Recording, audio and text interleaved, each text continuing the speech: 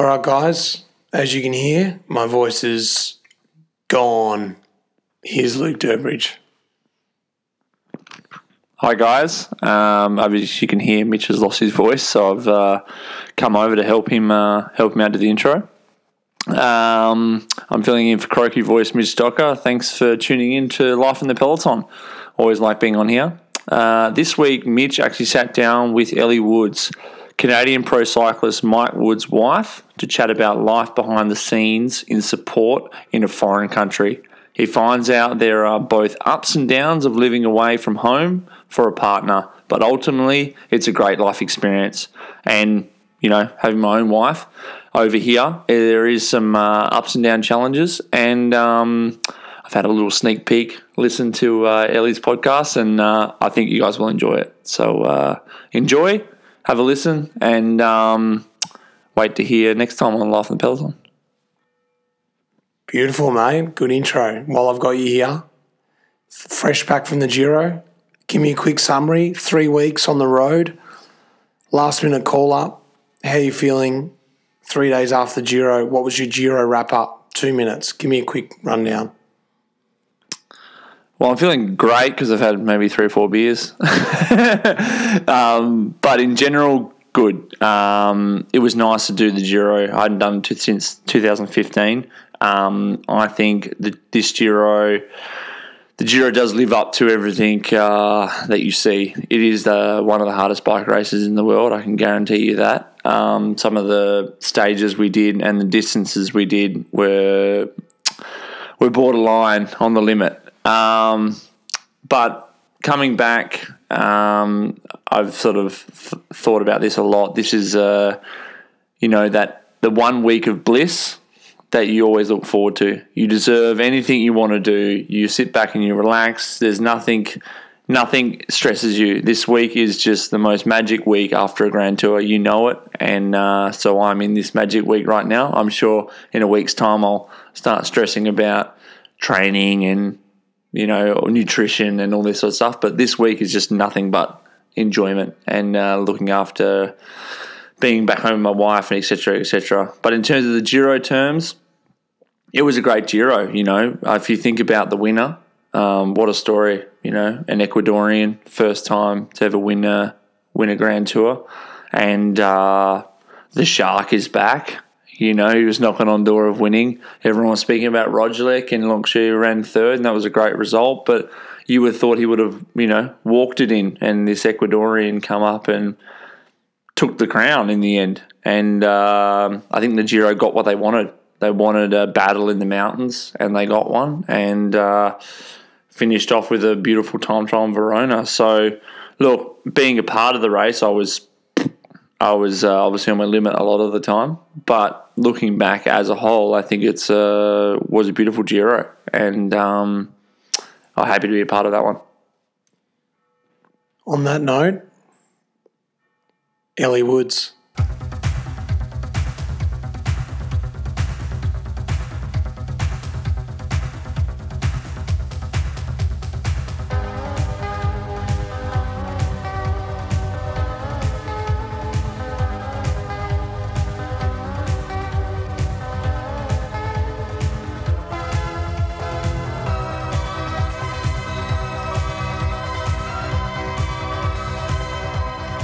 Welcome, Ellie Woods. Thank you. Life in the Peloton. We're in this amazing place up in Andorra, your little hideaway, and you've invited me up here to record a podcast. And we've been talking about doing this podcast for a little while, which seems to be a common thing with all my guests. I start getting this idea about a podcast, and then it doesn't end up happening until like a few months later. But we've sat down, we've watched the end of the Giro, we've got her husband, Mike Woods, cooking us dinner in the background, if you hear him. Master chef cooking up a big meal. So we've got, everything's perfect. Glass of kombucha. And we're ready to hear about the life of a wife of a pro cyclist. Sounds great. Or as some people like to call it, the wags of the Peloton. Oh, no. Wives and girlfriends, that is. And I thought it was really interesting and something I've been wanting to do for a long time, because something that I've noticed with my own wife, Lydia, it's not just her being your wife, and I think this is in all walks of life, whether it's a pro cyclist or whether it's just a businessman or whatever it is, you make a bond as a husband and wife, and it's about support and it's about supporting each other. But I think it gets amplified a lot. Well, I believe it gets amplified a lot, us being away from home over in Europe, and also with professional sport. I think it's an emotional roller coaster too. And I know that my relationship with Liddy is really, really important to my success in my career, and she's a big part of it. So I thought, looking at you and Mike, that's why I wanted to talk to you. I thought you're not super old in the game, but you're not brand new. You're right in that middle where you're just understanding life in the peloton. Yeah. As a partner, as a wife. So I guess I'll run to my first question here. Tell me a little bit about yourself before we get into it. You know, your education, where you grew up, what sports you're into. Let's hear a little bit about you. Sure. So I grew up in Ottawa, Canada, same as Mike. And I grew up in a small town called Manotick on the Rideau River. And so growing up, I swam a lot. And in grade 12, I got into running. And that's how Mike and I eventually met. We ran for a local track club called the Ottawa Lions. And then... getting nervous here. It's all right. But I grew up in Manotick. I went to school, stayed locally in Ottawa. So really, like, for me, coming to Europe was the first time that I actually kind of left home. Left the home base. Yeah, exactly.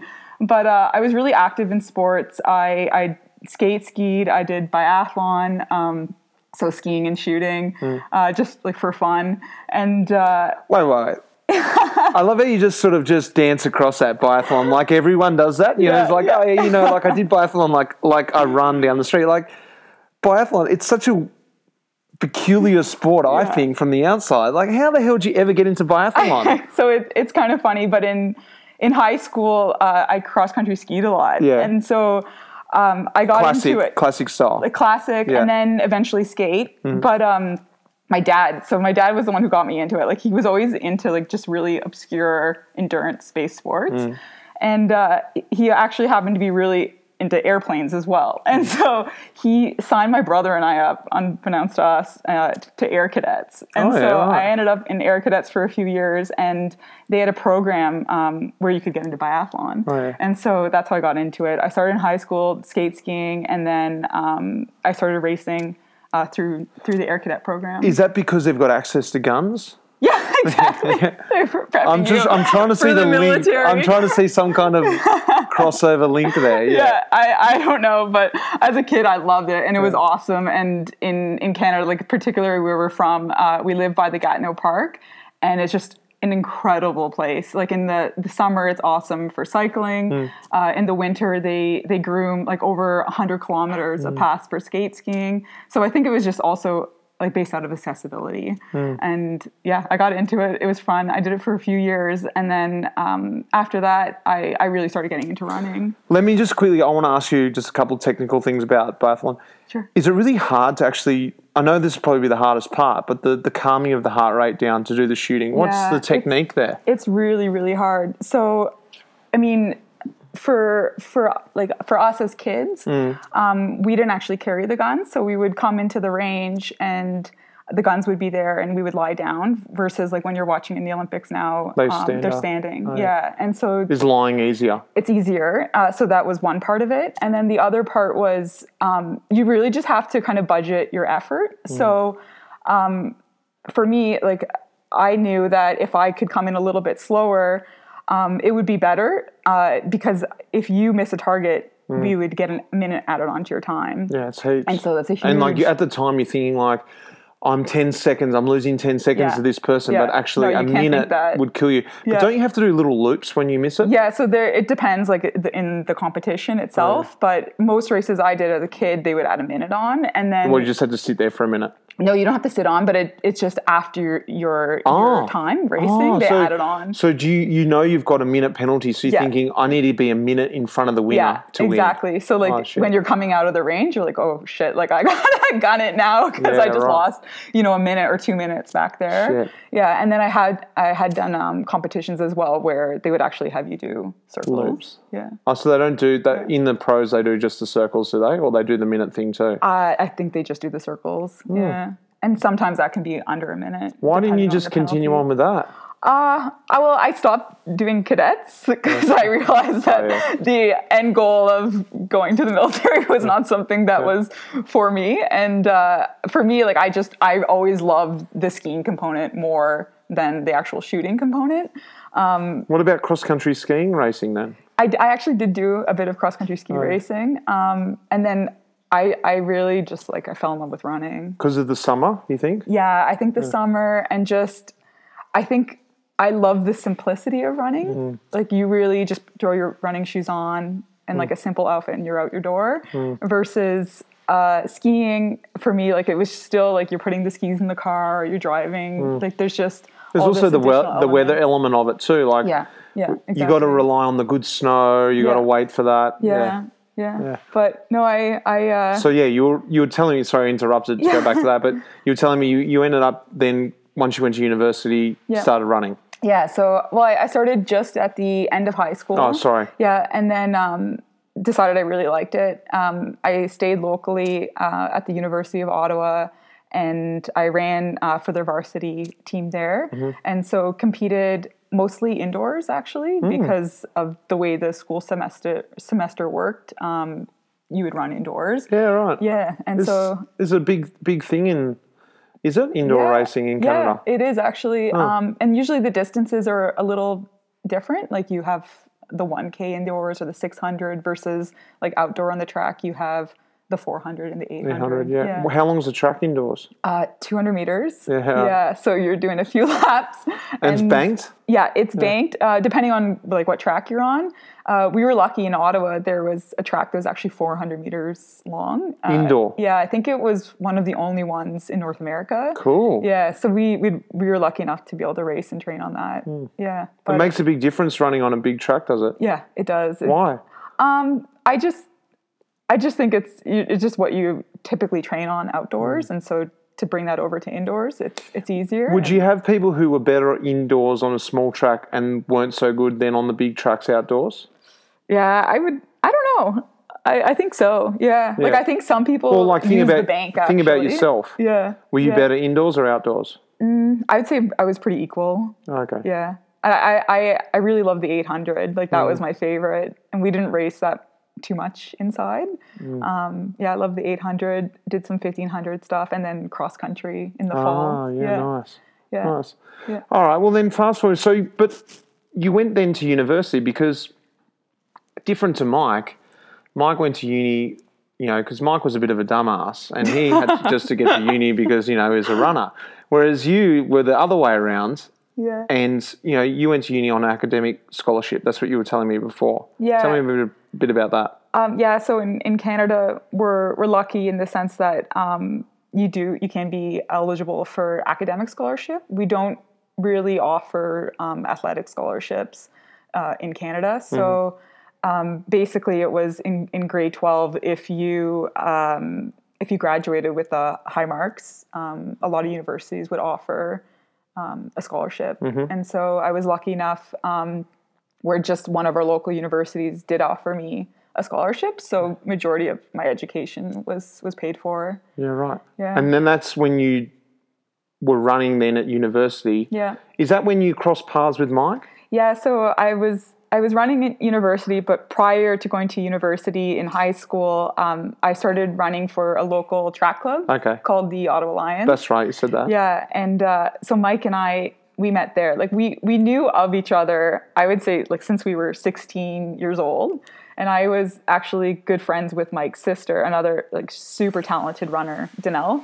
And so I knew of Mike, and like everyone in Ottawa knew of Mike. Like Mike was just a star runner. So like I knew of him, but I never really got to actually know him. Yeah. And so he came back from university. 1 year he was injured, and typically in the summers he would go and race in Europe. Right. But this particular summer where he was injured, he was at home in Ottawa.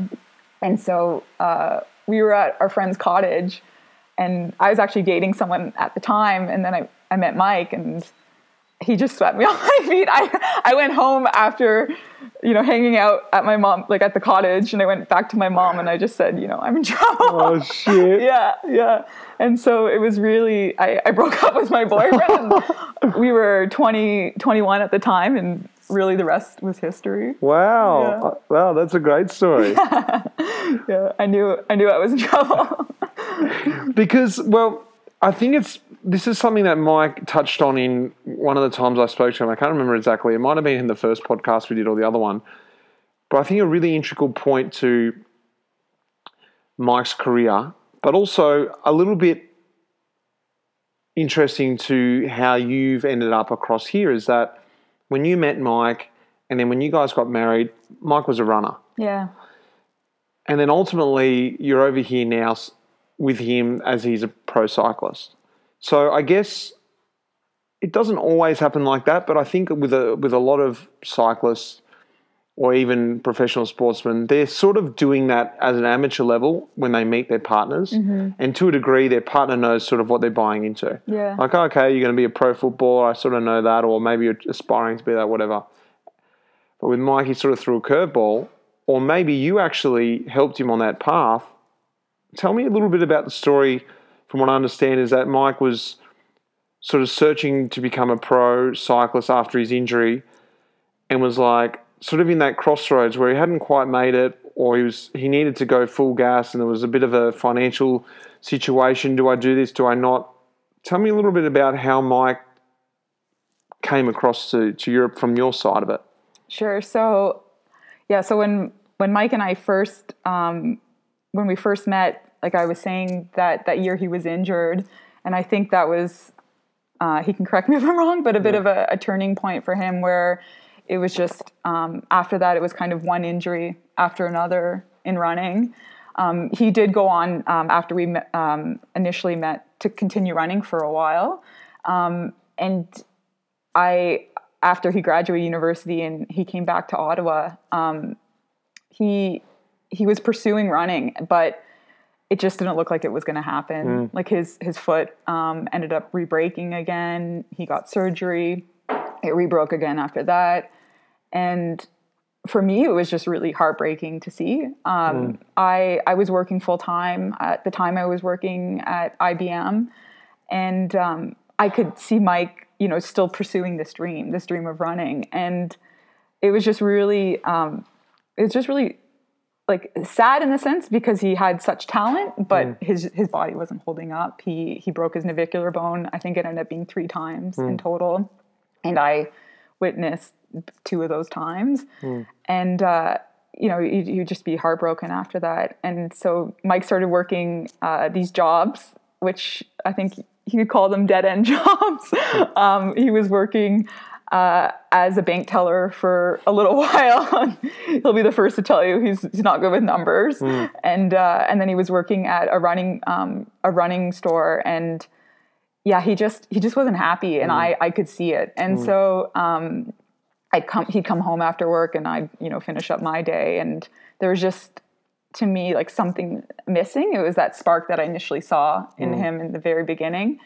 And he had some friends that were cyclists, and so they were actually runners too, but one friend in particular, Luke Mahler, was really, really into cycling, and so he encouraged Mike to come out to these local group rides. So Mike started doing these local group rides, and I really just started noticing this shift in just his like overall persona. Like he was just happier, and it just kind of continued. He, said, I think I want to do some local races. And he did. And like, he did really well. Like he had no idea what he was doing. He would show up to these races with like his dad's bike, like running, short socks on. Like people just were making fun of him left, right, and center.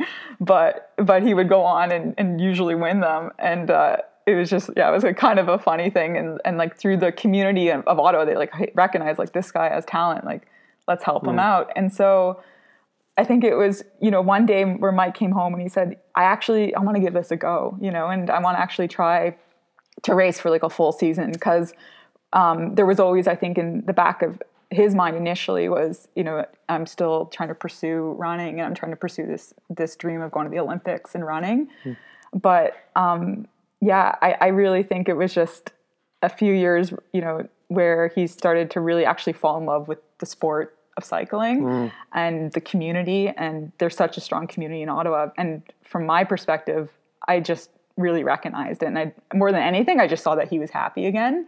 And I really wanted to support that. What did you say in that moment? Like, because I can imagine you were starting to get set up in your own career there. Yeah, I was. And you're like, I can see what you're thinking, that his happiness was a nice situation, because, coming home, even though you might have your career going, if someone's just not happy, you can feel it.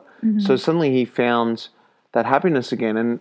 And were you feeling like, oh, hang on, you need to find something to help me now support my career? Or were you just like, you know what, I want to just see you happy, and if I can see that this is making you happy? Yeah, I felt like, I really want to support Mike and like being happy. Like, this is the person I married. This is the person I've committed to, and I want to be with that person. And I think also it was just a matter of, I always believed in him. Like, I saw him like at the top of, and maybe I was completely naive, but I just was like, oh, you know what? Like, if I saw how great you were as a runner, like, I'm sure you could probably be one of the best cyclists. Like, I had no clue what that actually meant.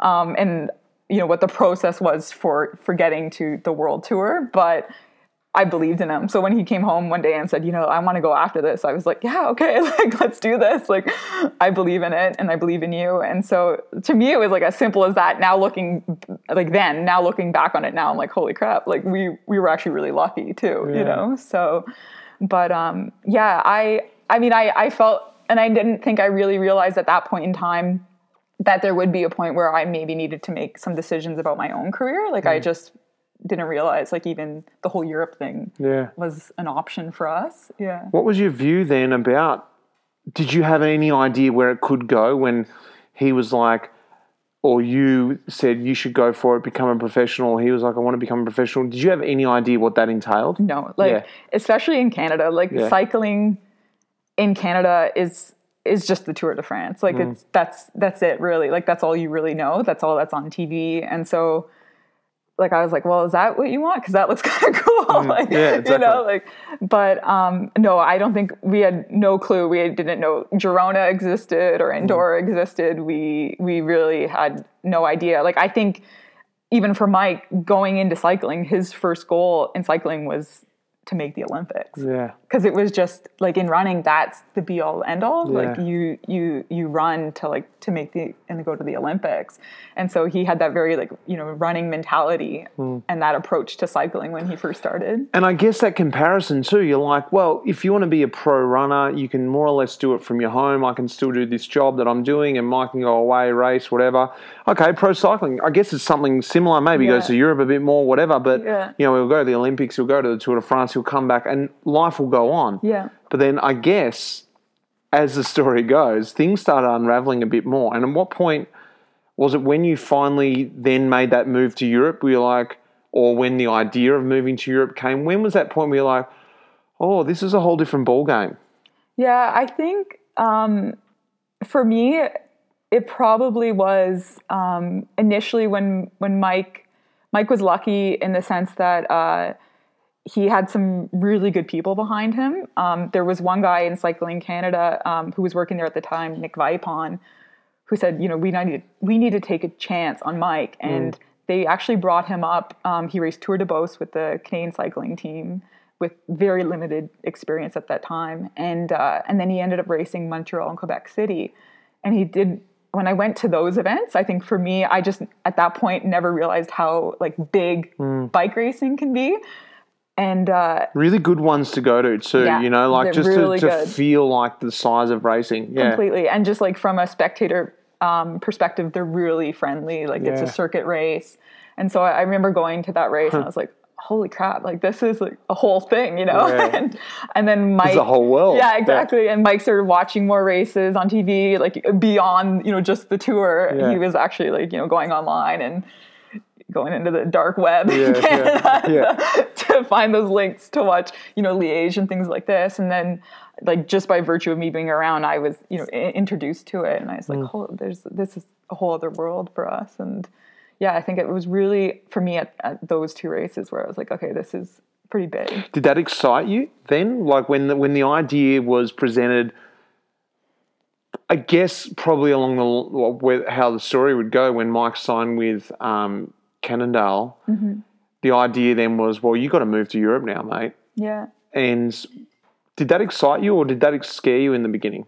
I think a little bit of both. Like Yeah.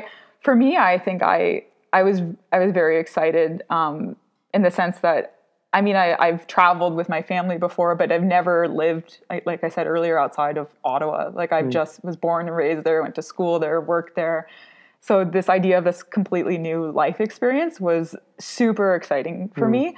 But at the same time, I was scared of the unknown. And Mike's first contract with Cannondale at the time was a 1-year contract. So it was kind of a make or break for us. And I was really trying to figure out, well, how do I fit work into the equation?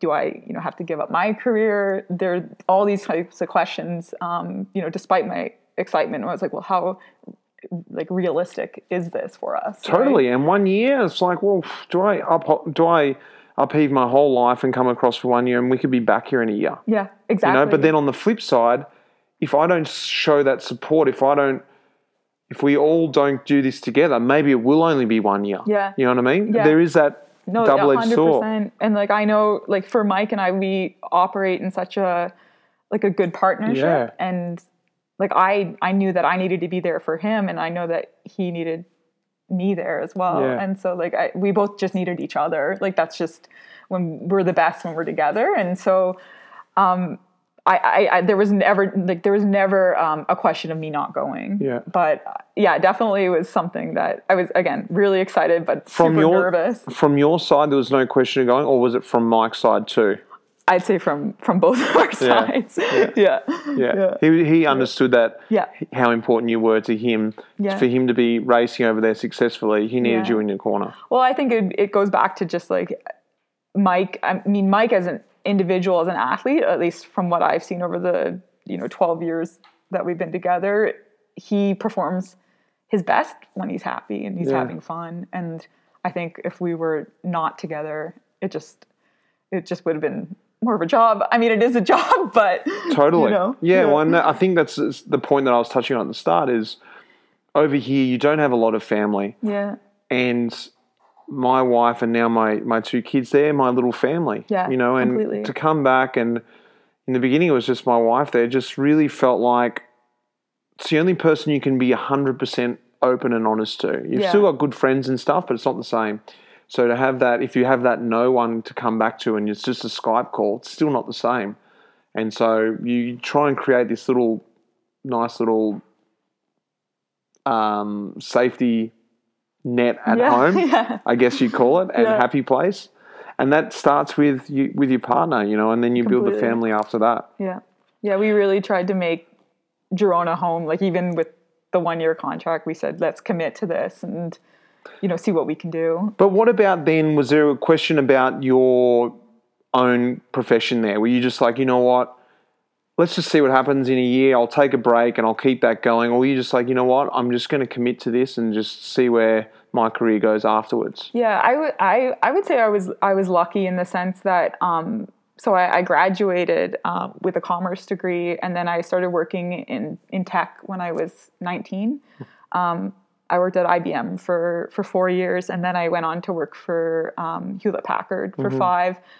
And I think it was around 2 to 3 years working at Hewlett Packard. There's a big push to have people work remotely from home. Oh, wow. And so for me, I mean, that was music to my ears. Yeah, that's perfect. Yeah, that meant I could travel a little bit more with Mike, like as long as I was, on work calls when I needed to be. And I was flexible with my time in the sense that, I realized that I was going to be in Europe, but having to work on North American time, that, I could work remotely. And so I was lucky in the sense that initially I didn't have to put my career on the back burner, and the company was really good about accommodating it. So I ended up doing that for a few years.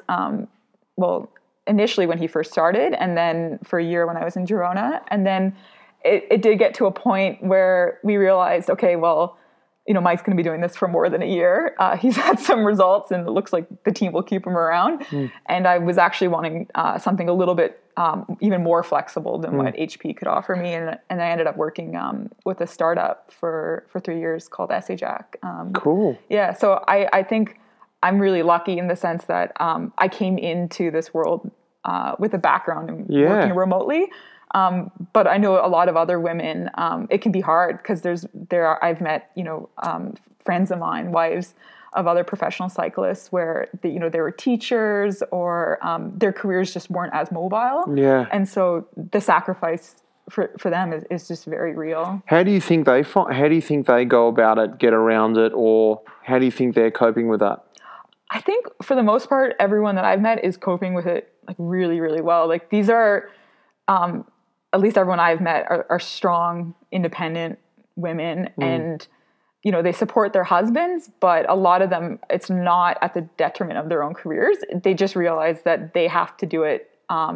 They have to pursue a career in a more creative way.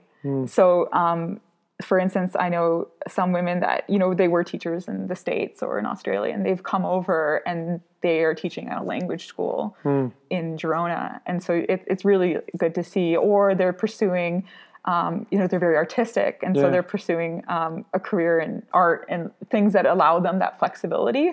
And you really do see just some amazing people that are saying, hey, you know what, like I'm supporting my husband, but I'm also going to do something for myself as well. Yeah. And I find it really inspiring. I think that's true. It does, if you look at it that way, it gives you an opportunity to pursue something you may not have been able to in your own country because you're like, I'm earning money in this. Yeah. This is sort of what I was trained in. But actually my passion, I've realized over the last 5-6 years, is graphic design or interior design or whatever it might be. But unfortunately, I don't have time for that now. But now suddenly you've been taken out of that bubble and you're like, I've actually got time to pursue something else. Yeah. I'm going to take that chance before I go back to my country and then slip back into something I didn't want to do. Maybe I could have this career in this other profession, which I think is a really good opportunity. I never really saw it like that. Yeah, I think it's sometimes the transitions, at least for, like, it is hard at first because you're used to someone every day telling you, what to do in, let's say, a 9-to-5 typical job.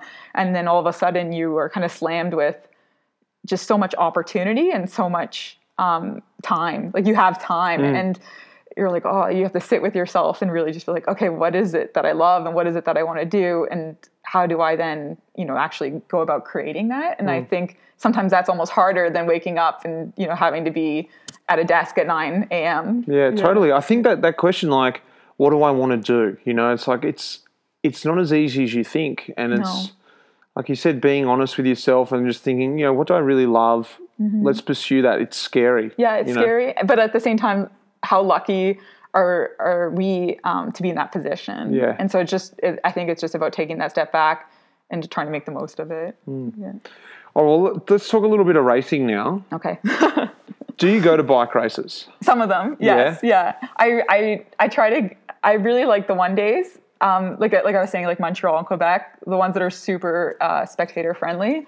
I really love those. Grand Tours, I find, are a little bit more difficult just because, of the duration. And the logistics of getting to a stage. Yeah. And Exactly. So typically for a Grand Tour, I'll come in for the end. So... the party night. Yeah, exactly. Like I want a good booze, dinner. Yeah. The guys are all happy because they're done. So I'll come in for the end. You don't want to come in like stage 12, No. 13, the Grim somewhere No. in the top of a mountain. No, Yeah. exactly. Sometimes I try to coordinate with Mike like a rest day, but even I think it was last year at the Giro, I was looking at coming in for a rest day, and even just the logistics around that were pretty difficult. And then we finally decided for me not to come in just because Mike was telling me about his day, and it was so jam-packed. Like it was media, a bike ride, like a flush out, like a shakeout or whatever you want to. I don't know, what's the term that you guys What, use? a massage? Or like when you guys go for an An easy easy bike spin, ride. yeah. Easy ride, Easy I guess. ride. Yeah. And so What does Mike use? A flush out? Does he try and like make a it flush, technical? I think that's a running term. Yeah, right. I'm just God. bringing running terms into this. He's trying to, Yeah. Little shakeout. glorify the coffee ride, does he? Exactly. Yeah. Exactly. A shakeout. I'll call it a shakeout. That's Yeah, a running term. okay. Yeah. And like it just was such a jam-packed day that I decided not to come. So Is it funny? Because this is one thing that's actually been quite weird, is that when my wife, or even I've seen some other guys' girlfriends or whatever wives come to the race, Yeah. the teams are quite funny about it. It's Yeah. quite a weird situation. It shouldn't be weird from either side, but it becomes this really awkward situation. Have you felt that? Yeah, totally. And You don't know where to be, or it's awkward, I think, because I talk about it with Mike sometimes because sometimes I'll end up at a race and you're like, I just felt like kind of in the way. in And the it's way. like, why they make them feel like that? Yeah, you know? and I don't think it's purposely done. Like I just think that everyone's there and they're doing their job. And like for you guys, like you're there to perform. And even with Mike, like I've noticed, like he's just so in the zone that like he's still like, Mike, but at the same time, he's not gonna come over and like shoot the shit with me at the beginning of a race. Like it's just not gonna happen. And I think initially when he first started, like I expected that. And I didn't really appreciate how high pressured that environment can be. Did you get rubbed up the wrong way sometimes by it? You're like, geez, that was a bit weird. Yeah, totally. Yeah. Like I would sometimes walk away and just be like, I don't want to go to a bike race anymore. Like I just felt super awkward. You don't feel welcomed.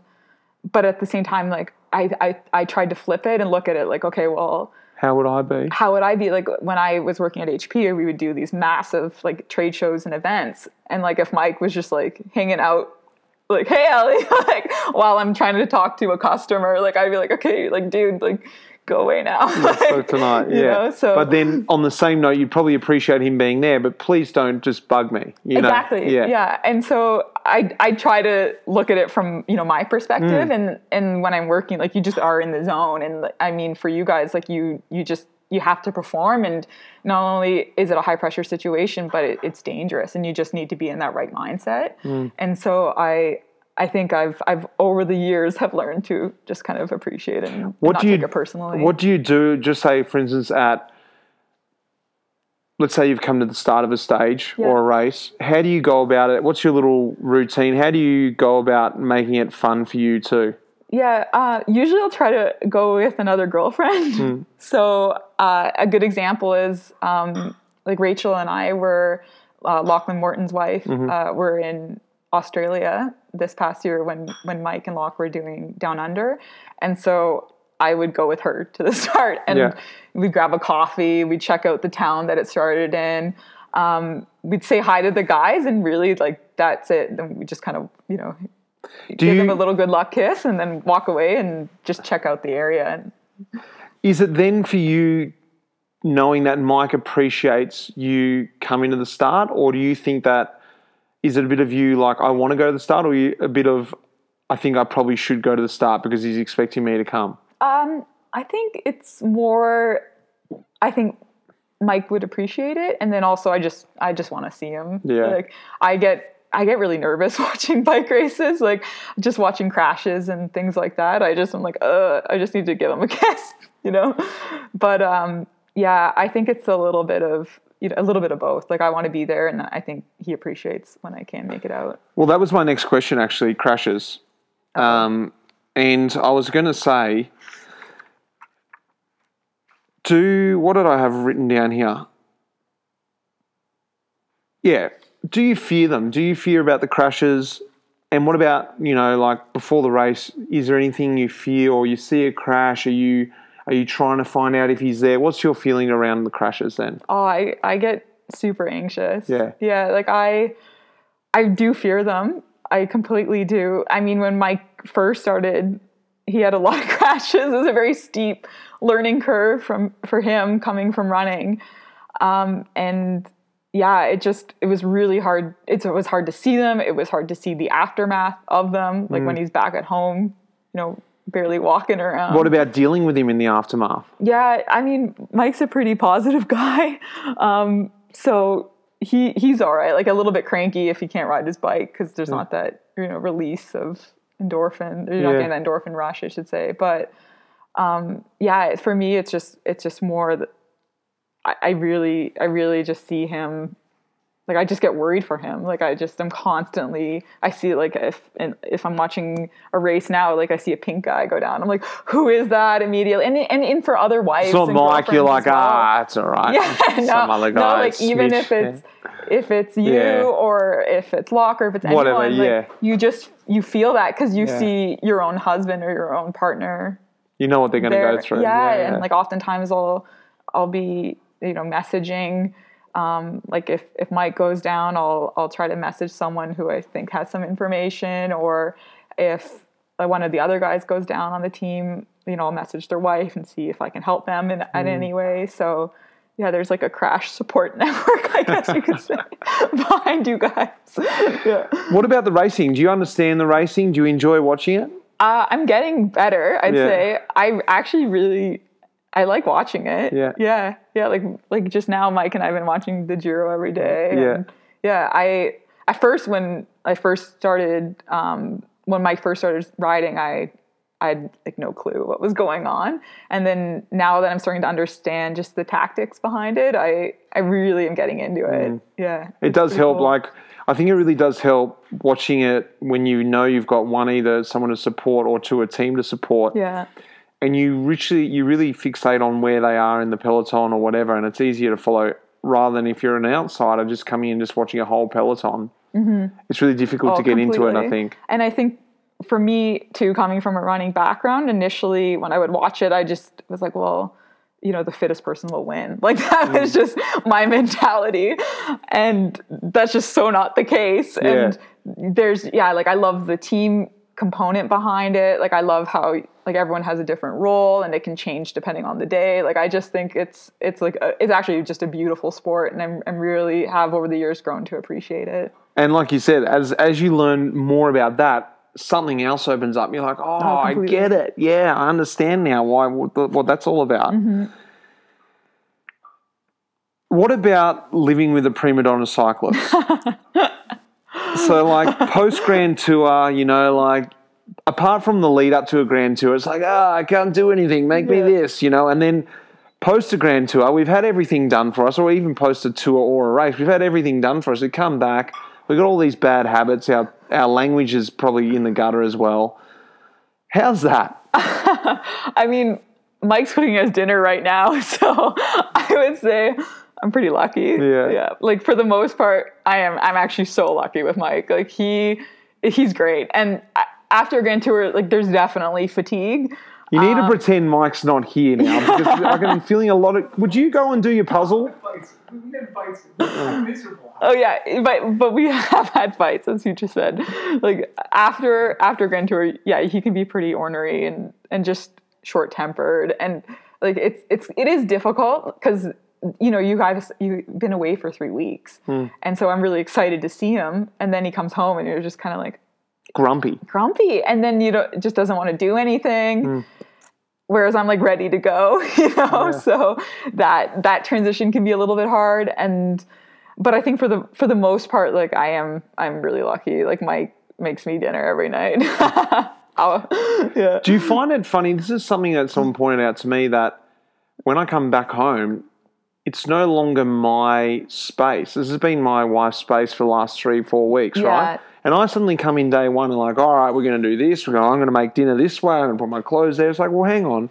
You need to respect that this has been not your space. Yeah, I definitely Is that feel hard that. when, yeah. Yeah, it's space, but also just day-to-day routine. Because Yeah. I find when he leaves, especially for like a longer period of time, you really just get into a rhythm of what your day-to-day looks like. And then so all of a sudden, you know, when he returns, you just have to kind of factor him into it, obviously. But it's just sometimes there's initially just it's a little bit, you know, touch and go. Does that bug you that he mightn't respect that straight off the bat or mightn't even notice it? You know what I Yeah. mean? You're like, hey, I've also got my stuff going on here too. Yeah, I think maybe at first it did, Yeah. but I think over the years, like he's really just kind of I've learned how to handle it, and then he's also, you know, realized that okay, I do have my stuff going on, so he has to respect it. Yeah. Yeah, That but takes a bit, doesn't it? yeah, it does definitely. Has there anything that you've had to learn or adopt, you know, with living with a cyclist, you know, with your own life? You know, whether it's your fitness, whether it's your diet, the mentality, you know, like, because I could imagine there was that bit of sporting mentality before, but ultimately you were going to go down, you know, the business line. Yeah. And it would have been a totally different mentality of life. Yeah. You know, like, I'm not saying there would have been a different focus on different things. And now it's all about, you know, supporting that motivation or getting through those peaks and troughs of, you know, the low points, because, you know, you got to help him through motivation or even just get through the rough patches when he's grumpy, like you said. Yeah. But then also on the other side, like, he might be trying to lose a whole lot of weight and you've got to be on board. You know, it's like, well, I actually feel like a bottle of wine tonight. Mike's, well, I'm not going to drink, you know, like, and that's no fun sitting there drinking on your own. Yeah. So, like, have you had to adopt those things? Yeah, for sure. But I do think because Mike came into the sport a little bit later, it's a little bit unique for us in the sense that we did kind of make this decision from the start together. Like, for me, this goal of Mike becoming a professional cyclist was also my goal. And so I obviously, like, where my expectations were at the beginning to, you know, where they are now, things have completely changed. But yeah, like, I definitely have adapted in ways. Like, I continually to adapt. Like, we've recently become residents of Andorra. Like, there's just a lot of things that, you know, we figure out along the way. But yeah, I'd say ultimately we've always approached this like as a partnership, and for me, it's just like a really cool experience. Yeah. And if that means, like, you know, he's going to be grumpy sometimes, like, I'll take it. Yeah. Yeah. But yeah, for the most part, it's been pretty great. Like, there's obviously some ups and downs along the way and some rough patches, but we both just look at this as like just a really cool opportunity. Well, what's the worst thing then about being married to a cyclist? I mean, it's pretty great. The worst thing, Oh, well, then what's the best thing? I mean, the best thing is just, I think, living in Girona, living in Andorra, like, being able to explore the world, meeting so many cool people, and just people that I think are doing things a little bit differently, like, not your typical, you know, job 9 to 5. Like, everyone's, for the most part, living a pretty unique lifestyle, and I really like that. You meet some really interesting people along the way, have great conversations, and you just kind of realize, you know, life, there's not just one way to do something, and there's not just one right way to do something. So I love that aspect of it. Yeah. Worst? Worst, I'd probably say, like, the mood swings. Yeah, right. Yeah, actually, yeah. Like, even like when you come home from a long ride and he's just crushed, and you don't want to hang out and talk, and he just wants nothing of it. Like, that sometimes is difficult. Has there been any of recent time when he's come home?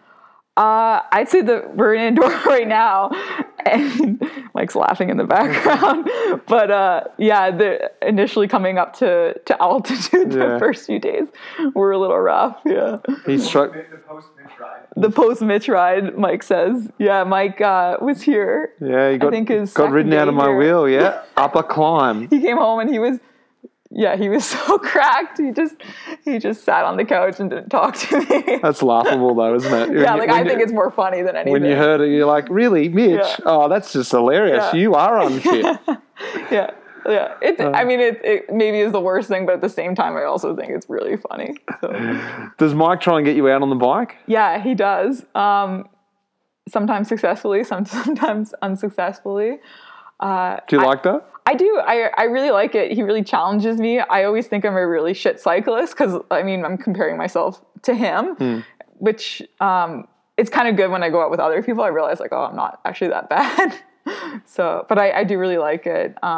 Yeah, we've gone for a few rides in Ottawa together, in Girona, and I'm hoping to get out in Andorra too. Yeah, nice. Well, there's plenty of climbs here. I know Rana Gerrans, Simon's wife, she did it 2 years in a row when the Vuelta was on. They used to live up here, and she ticked off, there's 21 climbs here, and so she'd try and tick off a climb every stage of the Vuelta. Oh wow, that's and cool. she was an ex cyclist herself, so she knew how to ride a bike well. But that's no easy feat, I tell you, because some of the climbs are. No, they're so hard. So if Mike does the Vuelta this year, it's a good little challenge there. I'll set that too. All right. Well, does it get bitchy between the wags?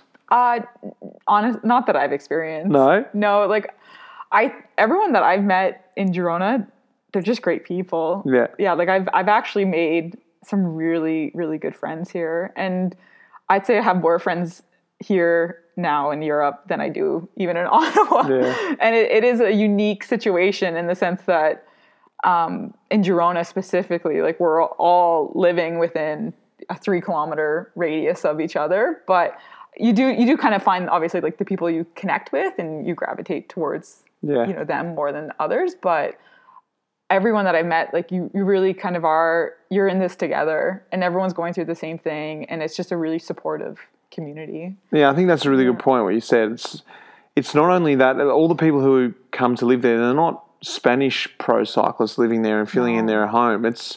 We're all expats there. Yeah, exactly. And we're all going through the same thing one way or another. And the thing that I was thinking about before when I said to you, what's the best thing is also the lifestyle we're living. It is a fitness sort of lifestyle, and everyone's trying to be fit and healthy, and it sort of rubs off on you, and you're not finding yourself going down the pub every night having a beer or whatever. It's just, not that that's a bad thing, but you know what I mean? You do get in these dark sort of depressive times where things are all too hard, but it doesn't take long before you meet another couple or someone else and they help you pull you out of that. And I think that helps that network, doesn't it? Oh yeah, it's incredible. Yeah, like we've really we've met just some people that I'm hoping even outside of Mike's career in cycling are lifetime friends. Yeah. Yeah, great. Yeah. Oh, well, thank you very much for coming on the pod. Oh, thank you for having me. I'm honored. And hopefully Mike's cooked us up a nice little dinner over there. Yeah. Is dinner ready, Mike? Almost. Almost. All right. Well, beautiful. Thanks very much for coming on the pod. Well, there we go. I hope that gave everyone a little insight to what life is like in the Peloton for our partners living over here in Europe. As you heard, it's not all cupcakes and tea parties, but a great opportunity and a life experience for all. Do you want to say hi? Hi. Thanks again from my producer Lara for behind the scenes doing all that stuff there that no one will ever get to see but makes this podcast come alive. Hi. And that's my little man there. Make sure you get in touch with us and send us some feedback. Until then, bye-bye.